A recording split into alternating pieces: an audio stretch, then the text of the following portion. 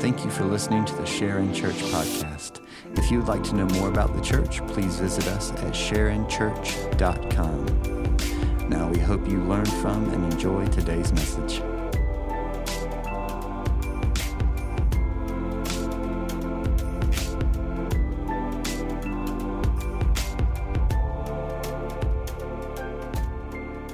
Grab your Bibles and turn to Exodus, or your devices, pull up Exodus. We're going to be in Exodus chapter 1 again. We're on this year-long journey through the book of Exodus together. So if you'll grab those and we'll pick up. We're going to overlap last week just a bit by going to verse 6. This is where we're going to start, just to put some things in context. And then we're going to just dig in and finish chapter 1 today. So buckle up. There's a lot to cover. A lot of things happening here in chapter 1 as we get going. I talked about last week how Exodus really fits into a greater story. And so a way for us to just stay on track with this is we want to give you a couple of ways at home to study, whether it's on your own or with your family. And so up here, there's a QR code, which if you don't know how to use this by now, there are teenagers who can help you. And so, or there's probably even elementary school students who would come down and tutor you of how to do this. But you can just scan this with your camera app. It should pull up a link. If you need to walk forward to get closer, totally fine. You can do that, but this will pull up a study guide for you. This will be at the first part of our series. This will get us to the summer. Discussion questions, resources, all types of things on there. If you want more, you can go to our website, sharonchurch.com. You can get more resources on there. There are tutorials and videos and books you can buy, all sorts of things. And if you have a family, I want to invite you to there's to download this family discipleship guide as well. If you're like me, the idea, and I know that we're told all the time that we're supposed to be the primary disciplers of our kids, and that's great for people to say, but they haven't met my kids, and so I don't know how they expect me to do this. And maybe you feel like it's just overwhelming, you're not qualified, you don't have enough education. I get all of that. And so we've written a discipleship guide for families, for kids, and it's super simple. So it'll take us through the first 10 weeks of this series, just ways to start conversations with your kids about Jesus through the Exodus. So if you want to download that, you can go right to your phone. You actually save it onto your phone. If you want to do that, if you need a printed copy, just email me and I can send you that as well. And you can print it yourself, or I can print it for you. But we can do that together. Again, tons of resources. This is going to be a year-long journey, and I don't just want this to be something that you learn because I say something, or Daryl says something, or Chris, whoever's teaching, says something. I want this to be because you've studied the Word of God with us together. Good? All right, so the book of Exodus fits into a longer narrative. And I talked about last week how I've just started to try to watch all the Marvel movies chronologically because I like Iron Man. I'll be honest, I like Batman better, but Iron Man seems funny. And so I like him, but I didn't understand how it all worked together. And then Marvel does this thing where they put the really important stuff at the end of their credits of a movie, which feels really dumb to me. Like if it's that important, just put it right in the middle and then make it flash. Let me know I need to know this. But this is how Marvel has decided to do things, and apparently it's worked out fine for them. But so Marvel is that way. Like you can drop in and pick up Iron Man 2, and you can see what's going on. Let's take it out of Marvel and let's just talk about Fast and the Furious. You can look at Fast and Furious 21, and it's the same Vin Diesel that was in the first. That's fine. But Marvel builds on itself. The Bible is a lot like that, and particularly here in the beginning. For us, and we need to understand that. So it fits inside of a grander narrative. So what I want to do this morning is I'm going to read these verses 6 through 22. You can follow along on the screen or in your Bible if you want to. I'm going to read out the English Standard Version. Whatever Bible you're going to read out of that one. But I'm going to read out of that, and I'm going to read the whole thing so we see the breadth of what's happening. You might pick up on some clues of what's happening. Then we're going to walk back through it in context to see what God has for us. So let's do this. Exodus chapter 1. Starting in verse 6. Then Joseph died, and all his brothers and all that generation. But the people of Israel were fruitful and increased greatly. They multiplied and grew exceedingly strong so that the land was filled with them. Now, there arose a new king over Egypt who did not know Joseph. And he said to his people, "Behold, the people of Israel are too many and too mighty for us.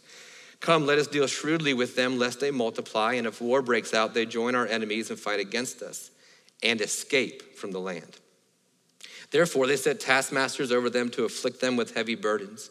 They built for Pharaoh store cities, Pithom and Ramses. But the more they were oppressed, the more they multiplied, and the more they spread abroad. And the Egyptians were in dread of the people of Israel. So they ruthlessly made the people of Israel work as slaves. They made their lives bitter with hard service in mortar and brick and in all kinds of work in the field. In all their work, they ruthlessly made them work as slaves. Then the king of Egypt said to the Hebrew midwives, one of whom was named Shiphrah and the other Puah, when you serve as midwife to the Hebrew women and see them on their birth stool, if it is a son, you shall kill him. But if it is a daughter, she shall live. But the midwives feared God and did not do as the king of Egypt commanded them, but let the male children live. So the king of Egypt called the midwives and said to them, why have you done this and let the male children live? And the midwives said to Pharaoh, because the Hebrew women are not like the Egyptian women, for they are vigorous and give birth before the midwife comes to them. So God dealt well with the midwives, and the people multiplied and grew very strong. And because the midwives feared God, he gave them families. Then Pharaoh commanded all his people, every son that is born to the Hebrews you shall cast into the Nile, but you shall let every daughter live. So this is the beginning of what we know as the Exodus. And many of us have picked up after this, right? We've picked up with Moses, a little tiny baby placed in a basket and then sent down the Nile River. So we pick up there and we don't understand why that happened. Why is he in a basket? Why the Nile? And all of that kind of context happens for us. But there's bigger context for us that has to happen. So I'm gonna give us a few things. This is some of what we did Wednesday night in our core class. I'm gonna give us just a broad understanding here. First of all is this. The Bible is what's called ancient Jewish meditation literature, which just rolls off the tongue. But if you're gonna write that down, you take notes, you can do that. And it's distinct as a form, a literary form, it is distinct. And it's not the only ancient Jewish meditation literature, there's other ones, but this is the sacred text that we study. So a few things that are important in the description of what it is. First of all, it's ancient, meaning it wasn't written to us Southerners in Georgia in 2022. It was written thousands of years ago. And at best case, the New Testament starts 2,000 years ago. Before that, we're 4,000, 5,000 years before that. And what's funny is, if you have kids, they can't even imagine life before cell phones. Many of them can't imagine life with a flip phone. Except for Stetson Bennett, apparently he likes it. And then, but think about your life. Can you fathom life 60, 70, 100 years ago? Can you imagine what life was like before the automobile? Can you imagine what life was like before the microwave or the convection oven? Now, take that and extrapolate that out 4,000 years. How are we doing? Right? So it makes sense when we read scripture. I don't understand it. Well, we shouldn't understand it. We don't live like they live. So it's ancient. Secondly, it's Jewish. This is a Jewish book, a Jewish collection of scrolls. It's not meant for many of us Gentiles. We don't understand a lot of this. So you start talking feasts and festivals and laws and regulations, and we turn our nose up at it because we're so much better than those crazy Jews, but that's what it is. We gotta put it in context. It's ancient, it's Jewish, and secondly, it's meditation literature. I don't want you to freak out that I said meditation in church. What it means is it takes some time to read this. And it takes some time to grasp and understand the Bible. So I'm gonna give you permission in this way. It's okay to not understand it right now. It's okay. It's okay to be confused by some of the wordage and some of the pictures that are happening. It's okay. But what's great about ancient Jewish meditation literature is the more you read it, the more you begin to understand it. And the more you steep yourself in it, the more you begin to understand it. And in fact, what's great about this kind of literature is that it builds on itself. You have to continue reading to understand the flow of it. But what's fascinating about ancient Jewish meditation literature is the absence of detail. Have you ever read the Bible and felt like, I wish you would have given me more detail there? Anybody ever felt that way before?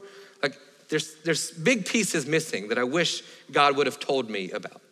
Just case in point. I wish I would have known the John's last name so I know who was who. There's a John the Baptist, there's an Apostle John, and sometimes I don't know. Then there's 1st, 2nd, and 3rd John. Are they related? Are they sons? How does this work? Last names would have been helpful for me. But there are always details that we're missing out on. And as Americans, we love us some details, don't we? It's why we love Google.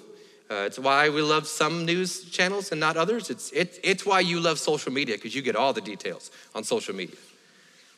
The problem with details is this, and if you've ever talked to a middle schooler, you understand this.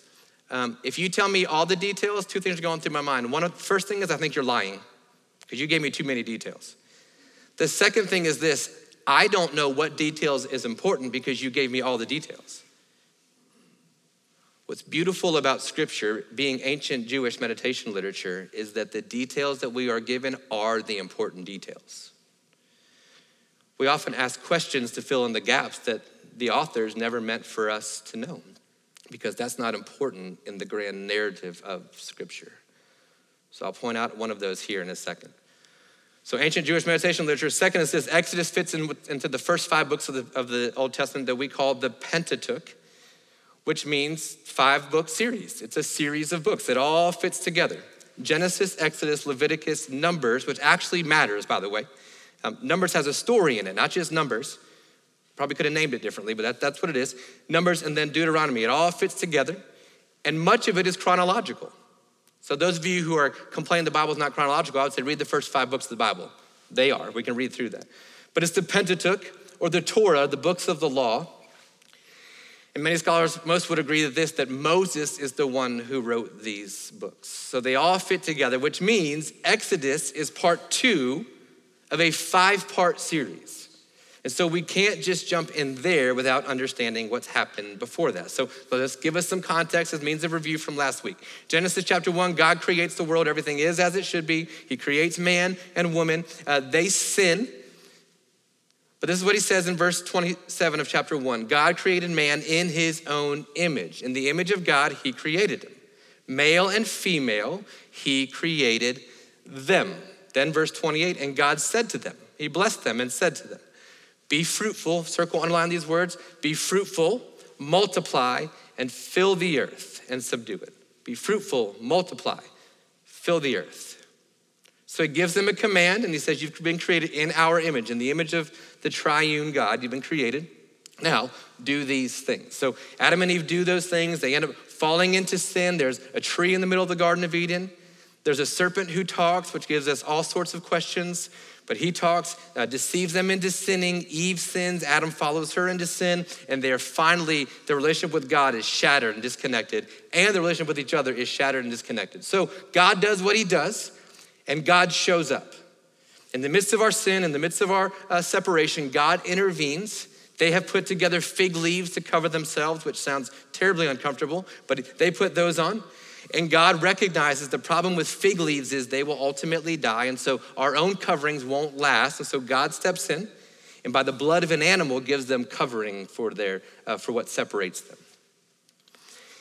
And he gives consequences to the man and the woman. And then in verse 15 of Genesis 3, he speaks to the serpent and he says, this is the curse for you. I will put enmity, distance, anger, hatred between you and the woman, and between your offspring and her offspring. He shall bruise your head, and you shall bruise his heel. So if this is a narrative, I want us to figure out some main characters here. God is the good guy, right? God's the hero. And so God will be the hero. From Genesis to Revelation, God is the hero, and there is an arch nemesis. There is an enemy, and he takes the form of a serpent in the garden. This is Satan, the evil one. And God has this conversation with him. And what God tells him is, I'm gonna fix all of this. And here's my game plan. There's gonna come an offspring of the woman. And you might get his heel, but he's gonna crush your head. This is my game plan. Now, details matter.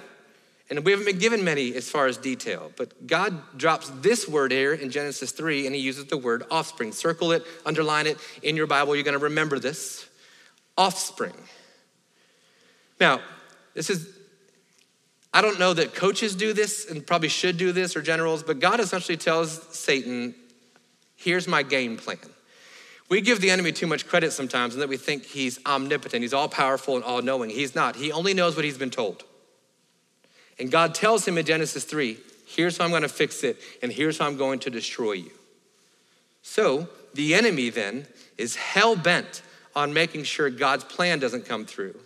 And if God's plan is an offspring, what do you think the enemy's plan is? Well, he's going to destroy any offspring. I want you to think about Scripture as much as you know. I want you to think about how many genealogies are mentioned in Scripture. Could it be because we were given a detail in Genesis chapter 3 that God wants to continue throughout? I want you to think about how many times in Scripture women were barren and could not have children. I want you to think about in Scripture how many times political leaders, religious leaders called for the sacrifice of children. If this is one big story that points to Jesus, wouldn't it make sense we're going to get some clues in the first part? So God says, here's my plan. It's going to be with an offspring through the woman. Now, Genesis continues, and if you follow the line, then we meet Cain and Abel, which feels like, well, God said offspring. These are the first ones. It might be them. And so the enemy intervenes and takes care of that problem, doesn't he? That continues, and then we know about Noah. The enemy intervenes and takes care of that problem, and so now we don't have any more offspring. That happens. He destroys everybody. God sends the flood, and now it's just Noah and his family. We continue forward, and then we meet Abram, and God says, I'm going to bless the world through your offspring. And the problem is that Abram is old, and his wife is also old, and she is barren, so how will God do this?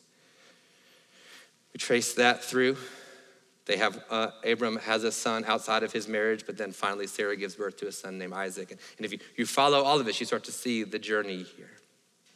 We get further into Genesis, and we meet Jacob, and we meet his sons. One of his sons, the youngest one named Joseph, the one with the bright coat. And Joseph is loved by his father. He's the favorite. And the older brothers hate him. And so they beat him up and they leave him for dead. And they go back and they tell their father, oh, here's his coat with blood on it. He died. Some travelers come by and they pick him up out of this pit and they take him, and he ends up in Egypt. And in Egypt, now he becomes known by Pharaoh, and Pharaoh loves him. Pharaoh trusts him. He interprets dreams for Pharaoh, all sorts of things. And he rises to some sort of power in Egypt. There's a famine in Israel where Joseph's brothers and father are, and the only place they can go for food is Egypt. And so they run to Egypt to ask for food.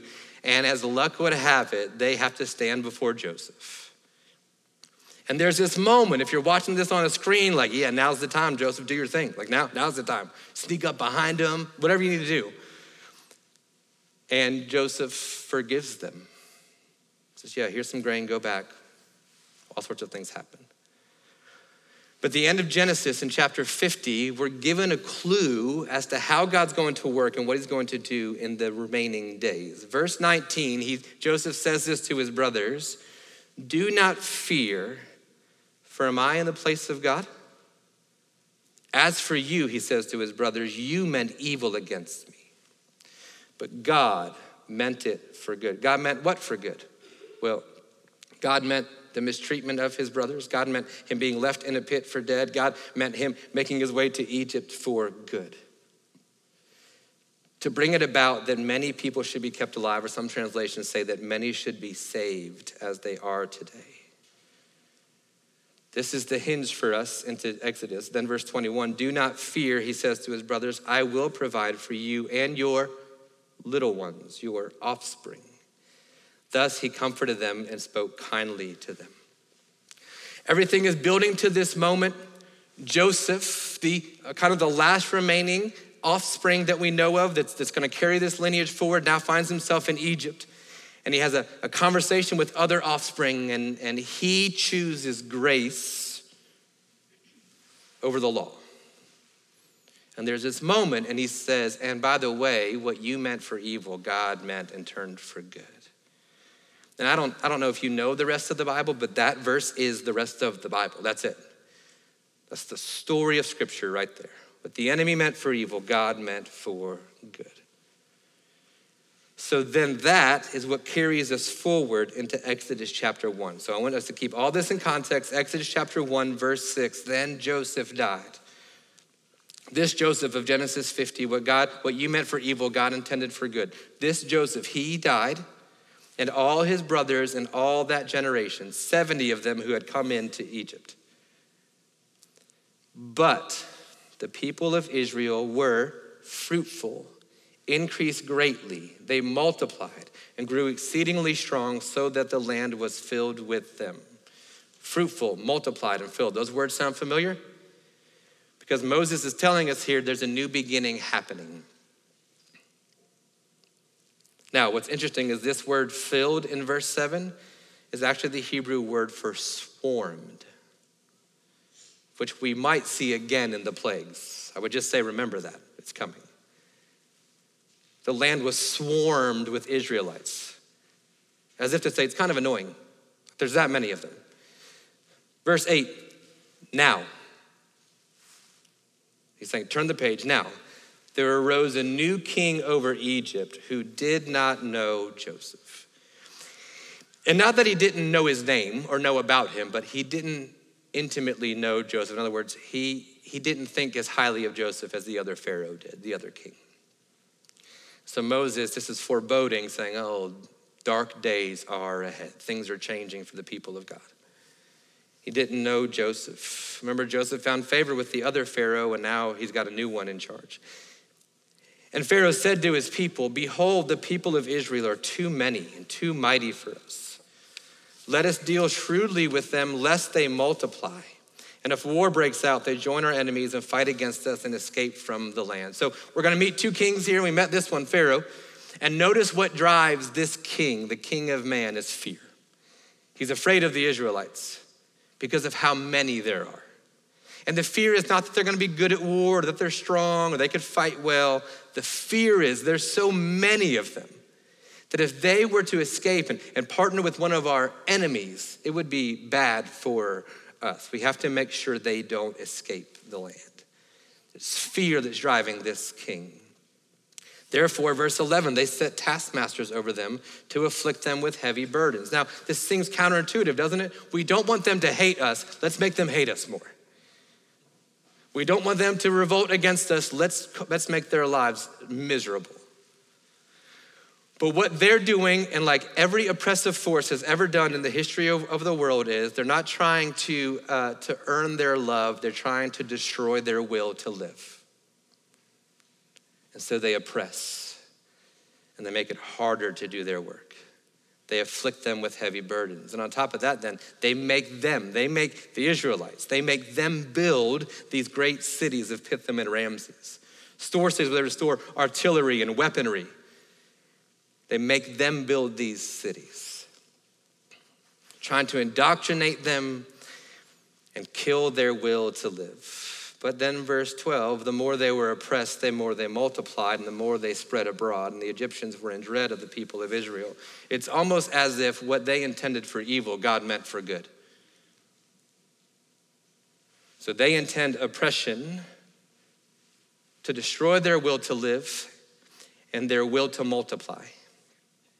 They want the parents in Israel to say, why would I bring kids into this world? I'm not gonna do it. They want to beat them down so much physically and emotionally they can't connect intimately with their spouse. And yet they multiply because what the enemy meant for evil, God meant for good. So they have to up the ante in verse 13. They ruthlessly made the people of Israel work as slaves, and they made their lives bitter. Circle that word, that'll come back up. That word in the Hebrew is mara. They made their lives bitter. How? With hard service, in mortar and brick, and in all kinds of work in the field. And in all their work, they ruthlessly made them work as slaves. So there's evil, right, in the person of Pharaoh and in his leadership. But what we know, if you paid attention in following Jesus at all, is that there's more going on behind what's going on, isn't there? So behind this is what we've been given in Genesis chapter 3, that there is a hero, God, and there is an enemy, the evil one, and the evil one has pawns, namely Pharaoh. So he's controlling the evil, and what it feels like in Egypt is that evil has won the day. What it feels like is these people of God, the ones that God had promised to Abraham, and he told Abraham, there's coming a day, there'll be so many descendants of yours, there'll be more than the stars in the sky and the sand on the shore. And what's happening is that is actually happening, and yet they're being oppressed by a slave master, by an evil king. Verse 15, now the king of Egypt recognizes they continue to multiply, and he says to the Hebrew midwives, one of whom was named Shiphrah and the other Puah, when you serve as midwife to the Hebrew women and see them on the birth stool, if it's a son, you shall kill him. If it's a daughter, she shall live. Now, a birth stool would be 2 stones, and this actually came from the Egyptian medicine field. They had similar things like midwives, but what they believed about birth is that it was a sacred thing. And that anyone who would give birth to a child as a midwife or a nurse was actually a goddess. And so when that would happen, they would put these 2 stones down for the goddess of fertility to sit on and be a part of. And so these became sacred. And so what he tells the Hebrew midwives is, hey, when you sit on the 2 stones, when you sit on the birth stool, and not to be too graphic, but as the child is coming out from the womb, and you see the gender of the baby, if it's a boy, kill him right there. And if it's a girl, let her live. Now, we read this, and it's just words on a page. I want you to think about this. The king of Egypt, Pharaoh says, as a mother is giving birth, and you see male genitalia, kill the baby. 9 months of carrying the baby, excited about what's gonna happen. They didn't have the 20-week checkup to see the gender. They didn't have to pop balloons to figure out what gender the baby was gonna be. And so they know then. And the woman is hoping for a girl. And I know you do too, but this is different. Like, needs one so it would keep living. And the midwife says, it's a boy. And you don't hear the shriek of oxygen coming in. You hear the shriek of oxygen going out of the baby. And we've got 1 million Israelites at this point. So it's not like it's happening a couple times a year. Little newborn baby boys are being slaughtered because of the fear of the king. The Israelites are being beaten daily. They're being told what they're producing isn't enough. They need to produce more. It's going to get worse for them as we read through Exodus, but it's just bad. And these are supposed to be the people of God. They're supposed to be the ones rescued. They're the ones in which the offspring will crush the head of the serpent. They're waiting for that. It sure feels like it's not going to happen. Dark, dark days in Egypt for the people of Israel. But details matter, right? The details matter. So look at verse 17. But the midwives feared God and did not do as the king of Egypt commanded them, but let the male children live. Details matter, and we're given the names of 2 midwives. We were given names earlier of the sons of Jacob, and that's fine, but a lot has happened and we're not given any names, and then finally we're given 2 names, the names of 2 midwives. Shiphrah, whose name means beauty, and Puah, whose name means splendor. In the midst of the dark days for the people of Israel, God has planted beauty and splendor. Beauty and splendor are there. And beauty and splendor fear the Lord. They don't fear the king. They don't fear the Egyptians. They fear the Lord. In the darkest of days, God has provided beauty and splendor. Now, what we have to learn historically and in context is that these Hebrew midwives, this wasn't really a chosen profession for them. Hebrew midwives do not go to OB school, and they don't grow up as little girls wanting to be midwives. Hebrew women become midwives when they are barren and cannot have their own children. So they're relegated to this role. Because they cannot bring children into the world through their womb, they are tasked with still bringing women into the world through the womb of other women. These are the Hebrew midwives. So now we can talk about the dark days of Egypt. But if you've ever walked through seasons of infertility, you understand the dark days of a barren woman, don't you? The hopelessness and the fear and the pain.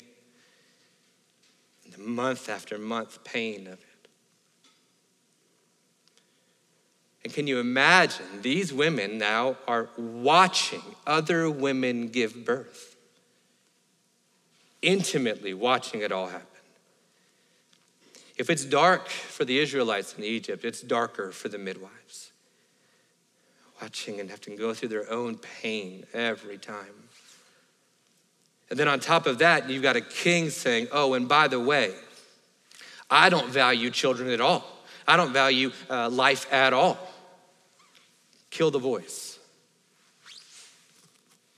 So these poor women, Shiphrah and Puah, are tasked. And then what's interesting is that the Hebrew word here for these kind of midwives, there were midwives who would give birth to kind of the easy ones, the ones who would come out naturally and quickly.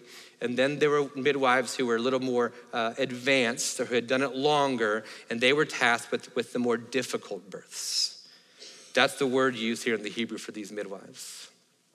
So they're fighting for life. They're fighting for some other woman to give birth. And it's dark for them. And sure, there's joy for them, for the other women, but when they go home at night, it's just, well, why not me? Why couldn't it have been me? And it's dark for them. But what we know about these women is that they feared God. There's a rabbi who came years after this who had said something along the lines of, there's no chance of fearing God until you get the love of God within you. So you want to know why they feared God? Because they loved him. Because they believed, even when I don't see it, you're working. And they made a decision that even in the midst of all of their pain, in the midst of their barrenness, they would still bring forth life. And they would run to the pain, not from it. They wouldn't wallow in it and wall themselves off from it, but that Shiphrah and Puah, beauty and splendor, said, I know it's painful for me, but if there's a shot that I can help bring life, I'm in. So in the midst of dark days, there's beauty and splendor. Author of Proverbs says that the fear of the Lord is hatred of evil. No, we're called to fear the Lord, but the question and the evidence is, do you hate evil? Because they hated the thought of these little boys being murdered. So Shiphrah and Puah now have stepped in to save the offspring of the woman. Verse 18, so the king of Egypt called the midwives, and he says to them, why have you done this? Why have you let the male children live? And the midwives, they say to Pharaoh, because the Hebrew women are not like your women. I mean, come on. You're called to Pharaoh because you've objectively disobeyed his orders. And then you attack his women? It's like, oh, why? Oh, well, it's because you got to understand, Hebrew women are way better than the Egyptian women. They go on to say they are vigorous. They are full of life. Which, what a terrifying thing for him to hear. You know what he spent his life doing? Destroying the lives and will to live of Hebrew women. And Shiphrah and Puah say, well, here's the problem. They still got a lot of life in them, so I don't know what to tell you. They're vigorous, and they give birth before the midwife comes to them. Verse 20, and God dealt well with the midwives, and the people multiplied, Genesis 1, and grew very strong. And because the midwives feared God, he gave them families.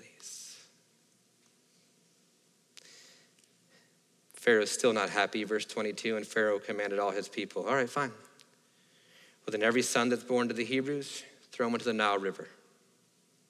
But you should let every daughter live. Which is funny because it's Shiphrah and Puah, two daughters who are helping the Hebrews win the day. Not men, vigorous women who are helping win the day. So a few things for us to pick up on. One is this: God always uses the unexpected. Women are a commodity here. They're bought and they're sold, particularly barren women. They're traded for cattle. And we're in the second book of this 5-book series, and we've already seen some women, haven't we? And these two women, Hebrew midwives, have become the heroes who continue the line of the offspring. Second is this, in verse 22, Pharaoh's decision is, well, then just throw all the babies in the Nile. We're going to read in just one more chapter, there is a baby thrown into the Nile. And God uses that Nile, what the enemy meant for evil, God uses it for good, because he uses the current of the Nile River to take this little baby Moses into the family of Pharaoh. You need to hear this today. Whatever the enemy is up to, he's playing checkers and God's playing chess. Whatever pain you're feeling and suffering you're feeling and inadequacy you're feeling, the enemy might have won the battle, but God's won the war. In Genesis 50:20, it remains true. What the enemy meant for evil, God, in fact, intended for good. So we're going to wrap up, and as Mallory comes up, just a couple questions for us in dark days. First is a statement for you that in the darkest of days, God has planted beauty and splendor. He has. The question is whether or not we're going to see it. But he has. And like the song said, we can look back on the days and see his hand. But I want to encourage you to do it in the present rather than waiting until the end. Do it now. Look for his hand now. Look for the beauty and splendor in the midst of it even today. And the second statement is this: you might just be the beauty and splendor God's planted in somebody's dark day. You might be it. And maybe, like these Hebrew midwives, you've walked your own pain and you're walking in your own season of barrenness and pain and hurt and wondering where God is, and you've got a decision to make. Do you run to the darkness of sorrow, or do you run to the light of the beauty and splendor of God? And we can complain, and we can be disgusted, and we can throw pity parties, and we can, and sometimes we should. But there are a people in a dark day who need the beauty and splendor God's placed in you at your school and at your workplace and on your son's baseball team and at your church and in your small group. And Shiphrah and Puah had a decision to make about their pain, and they chose to see the goodness of God in the land of the living. And maybe today that's what you need to hear, that maybe you've grieved long enough, maybe you've sorrowed long enough, and there's someone who needs you. And in walking right back into the thing that's caused you pain, you're actually going to bring life. But here's what it requires for you: that you fear God. The word fear is an awe and a respect. It's the reason why lions are kept behind bars at the zoo. And we can marvel at them and their power. So when it says they feared God, what they meant was, I know that God is more powerful than even this king of Egypt. So I'm going to do what he says. I'm going to take his side. For some of us today, that's what you need to grasp today. He's the Lion of Judah. He's all-powerful. He's sovereign. And no king stands a chance. If you'll bow your heads and close your eyes today and just let the words of Scripture wash over you.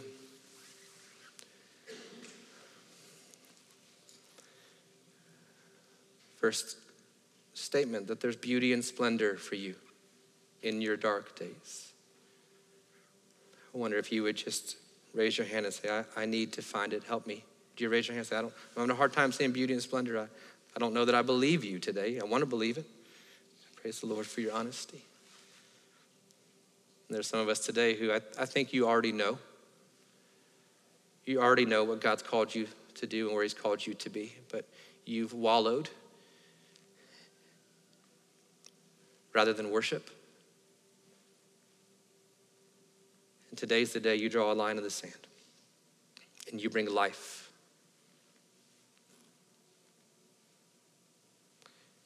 Maybe today what you need to hear is that the offspring that was spoken of in Genesis chapter 3, he did come.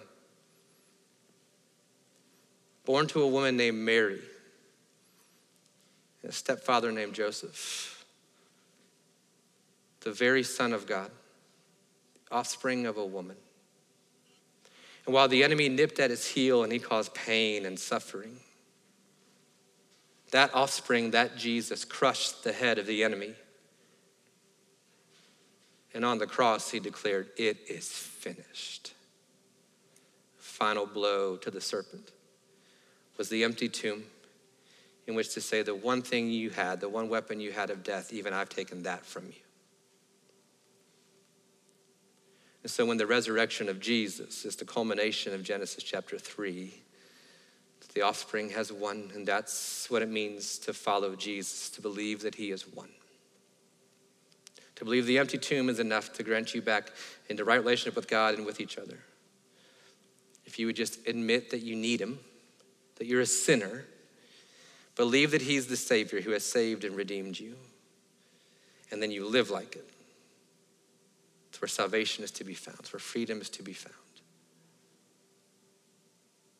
I'll invite you to that this morning, that you would just pray and ask him to forgive you of your sins and save you from them.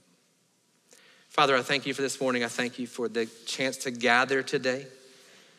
Lord, I do pray for safety as we go from this place, Lord, but I think even more importantly, God, I pray for spiritual rescue for us today. We can be all kinds of safe in the world, but if we're still entangled in bondage, Father, I don't know what kind of safety we have. So I'm asking for freedom. For those of us today who need to see beauty and splendor in our dark days, God, would you open our eyes to it?